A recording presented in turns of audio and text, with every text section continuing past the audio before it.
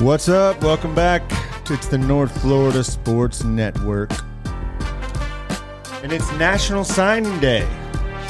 God. Yeah. Oh, what a day that used to be. Right. I remember getting, like, it was a thing, man. It was everything. It was. It was park your butt on the couch, try to get off work. I mean, if you're a nerd like me and like that kind of stuff, or Jimmy Reno, who's with me now to talk about it. I never took it that seriously, man. Yeah. But, I mean, it's literally officially National Signing Day. Yeah. Well, it's honestly, I forgot about it. right.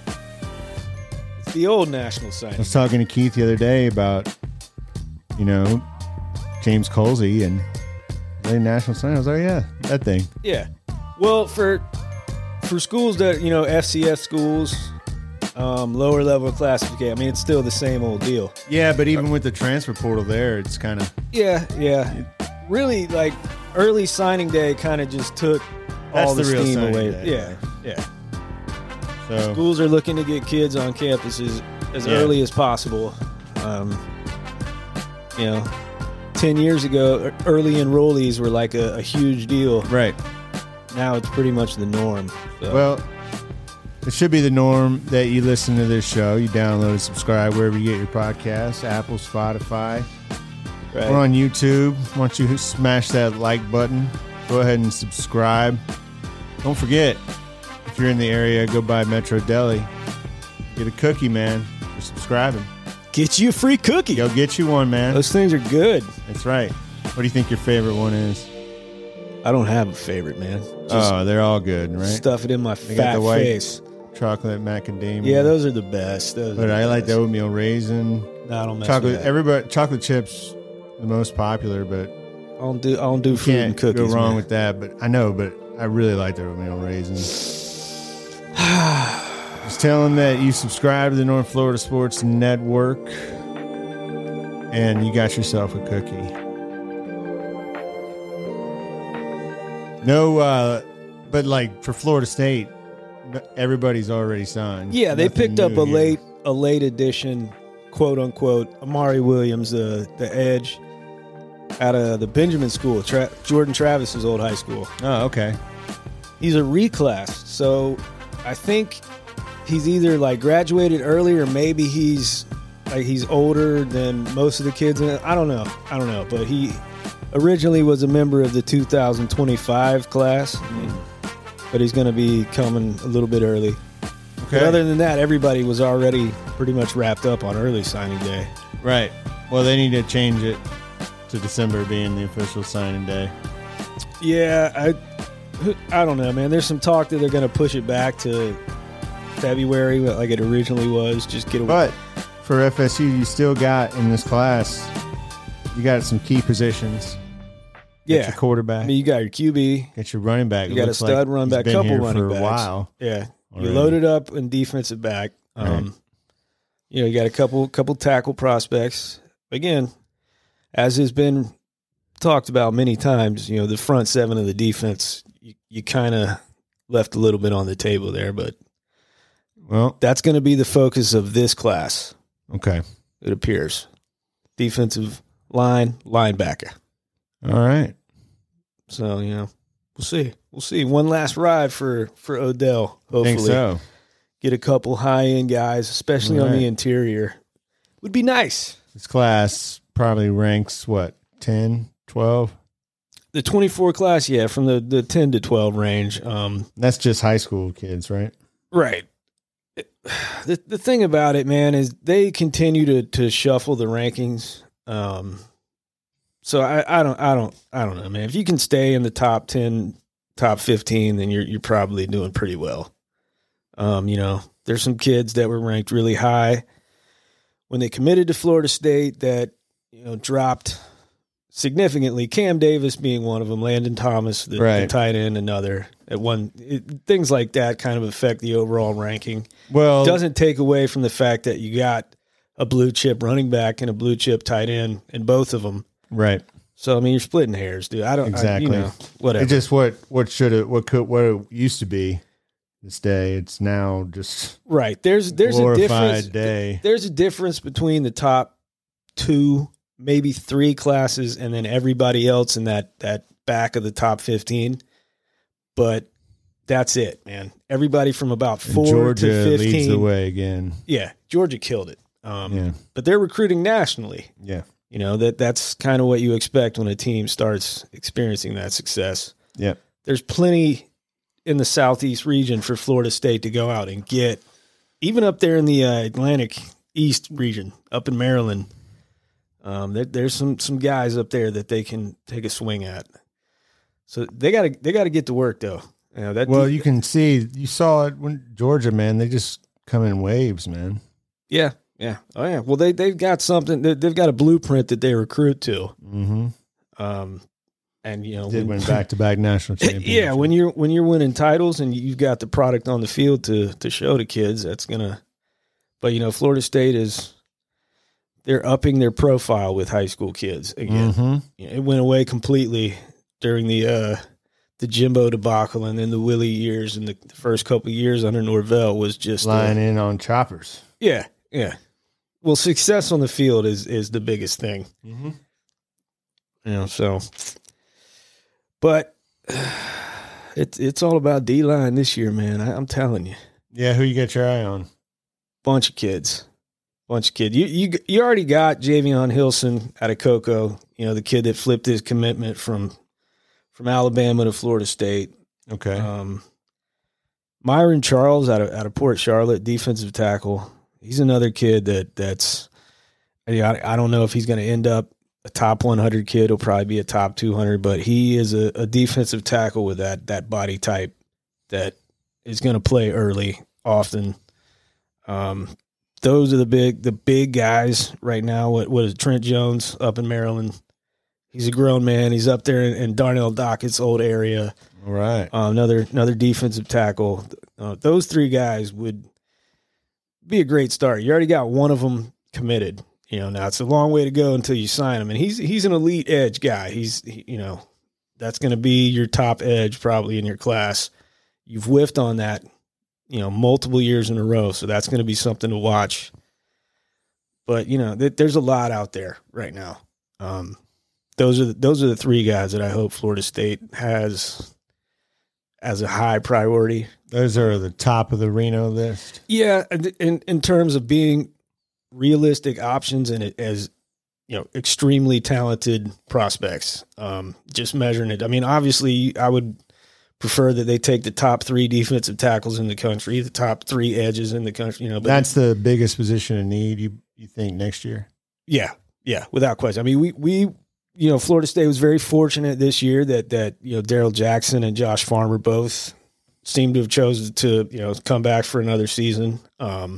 Because you could have been looking at some really, really scary situations there up front. But yeah, you gotta continue to add guys. They had a couple misses, a couple younger guys that have transferred out that you gotta raise the floor in that room. You know, got to get back to churning out elite players on that interior. So, you know, he's done it before. He can do it again.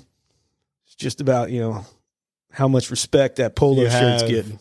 Another window here, another transfer window, though, will open up this spring. Right. And that'll be that's their last chance to add to next year's roster. Yeah. I don't know. Anybody that's not already on the team. I would say short of. So this is your last, like if you were to, you only take diamonds now, like Keon Coleman type players. Right. And I think something to keep an eye on would be, you know, like the coaching change at Boston College. Let's say Bill O'Brien gets there and tells Thomas Castellanos, "Hey man, I'm not going to use you at quarterback. That's just not how we're going to run our offense." I mean, you know, that kid wants to bounce. I don't think that he's going to go somewhere to try to compete for a backup spot. You know what I'm saying? But something like that, kids like Michigan, when that opens up and their entire staff is now going to go join Jim Harbaugh out in San Diego, you're going to see some of their players jump ship. Will Johnson being that first round lockdown corner, he's going to be a hot commodity if he decides to pursue the transfer market. But yeah, it's a diamond type kid. You're not going to go looking for anything. It's short of that. cherries on top. Right. That's where you find it. And you can find really good one. And I think it'd be the same position again. I think if another receiver comes out there and you're just like, oh man, we got to get him, then they go get him. I think everywhere, maybe defensive end, if somebody really big time, linebacker. You could that does remind me. You could see Cam Riley, the linebacker from Auburn, could be a late addition when that next window opens up. I think he had some academic things to take care of at Auburn, or he might have been in the original transfer class here at Florida State. Well, Florida and Miami are going to play each other this year.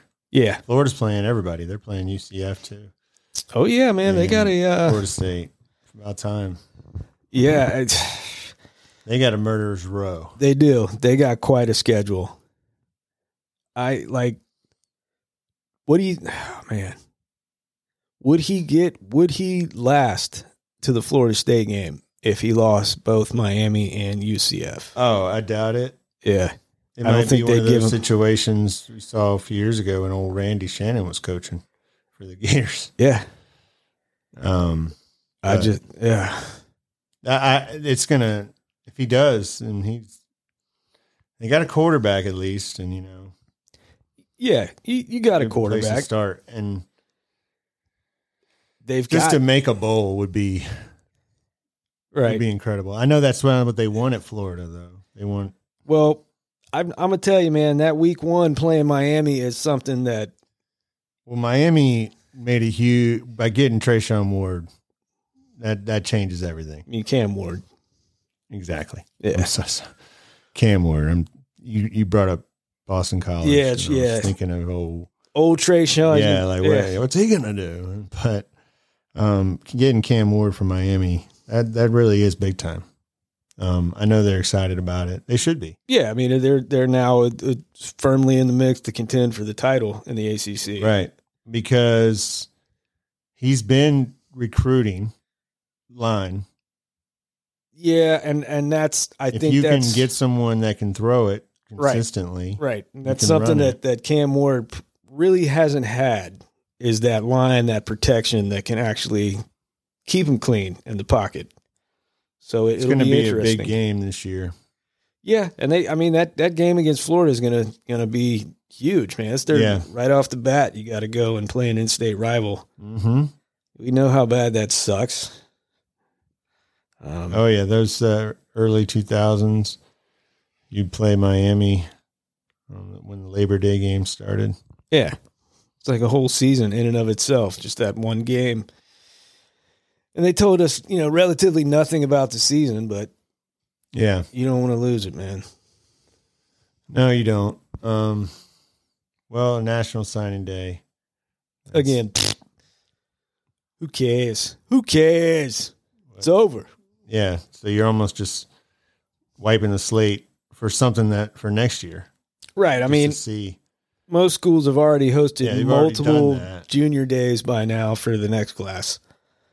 I know Norvell was flying around the helicopter seeing kids, kind of just buttoning things up. But I mean, it's not really signing day anymore. Nope. So it's your daddy's February. Yeah. Well, we got to get on out of here. But big game coming up Sunday. Yeah. And preview the Super Bowl, the preview that everybody's been waiting for. It'll take place tomorrow. So look forward to it. We got some interesting tidbits, maybe a couple little shockers, maybe. Yeah. No. Inside information. Taylor Swift. They ain't going to have Taylor Swift at the Super Bowl to lose. Well, come on. I know you're just going through your I can't believe the Niners are favored, but it's got to be because of that running game. Right. All of a sudden, she takes off the Kelsey jersey, and there's a George Kittle jersey underneath it. she switches sides at the end of the game. No. Well, I'm really looking forward to this matchup. Yeah. Well, one thing I know for a fact is that Brock Purdy is not going to overthrow the potential game-winning touchdown. Again, it's going to come down to old Brock. Can he not turn the ball over? You saw the game in Green Bay where they didn't catch it. They didn't catch it. He gave it to him. He didn't catch it, and he played better. Yeah. And if he plays well, I think Niners win. But Kansas City has a really good secondary. Are they going to be able to stop that run enough? That's going to be the key. Or the 49ers going to luck their way into another playoff win.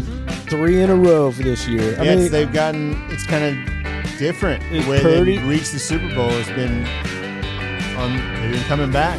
Yeah. Comebacks in both the games to get there. So I think that's kind of changed the attitude. And then same thing for Kansas City. They came being underdogs. Usually they're hosting and have home field advantage. So something's got to give. We'll talk about it, though, and we'll preview it. We'll pick it, and we'll do it right here on the North Florida Sports Network.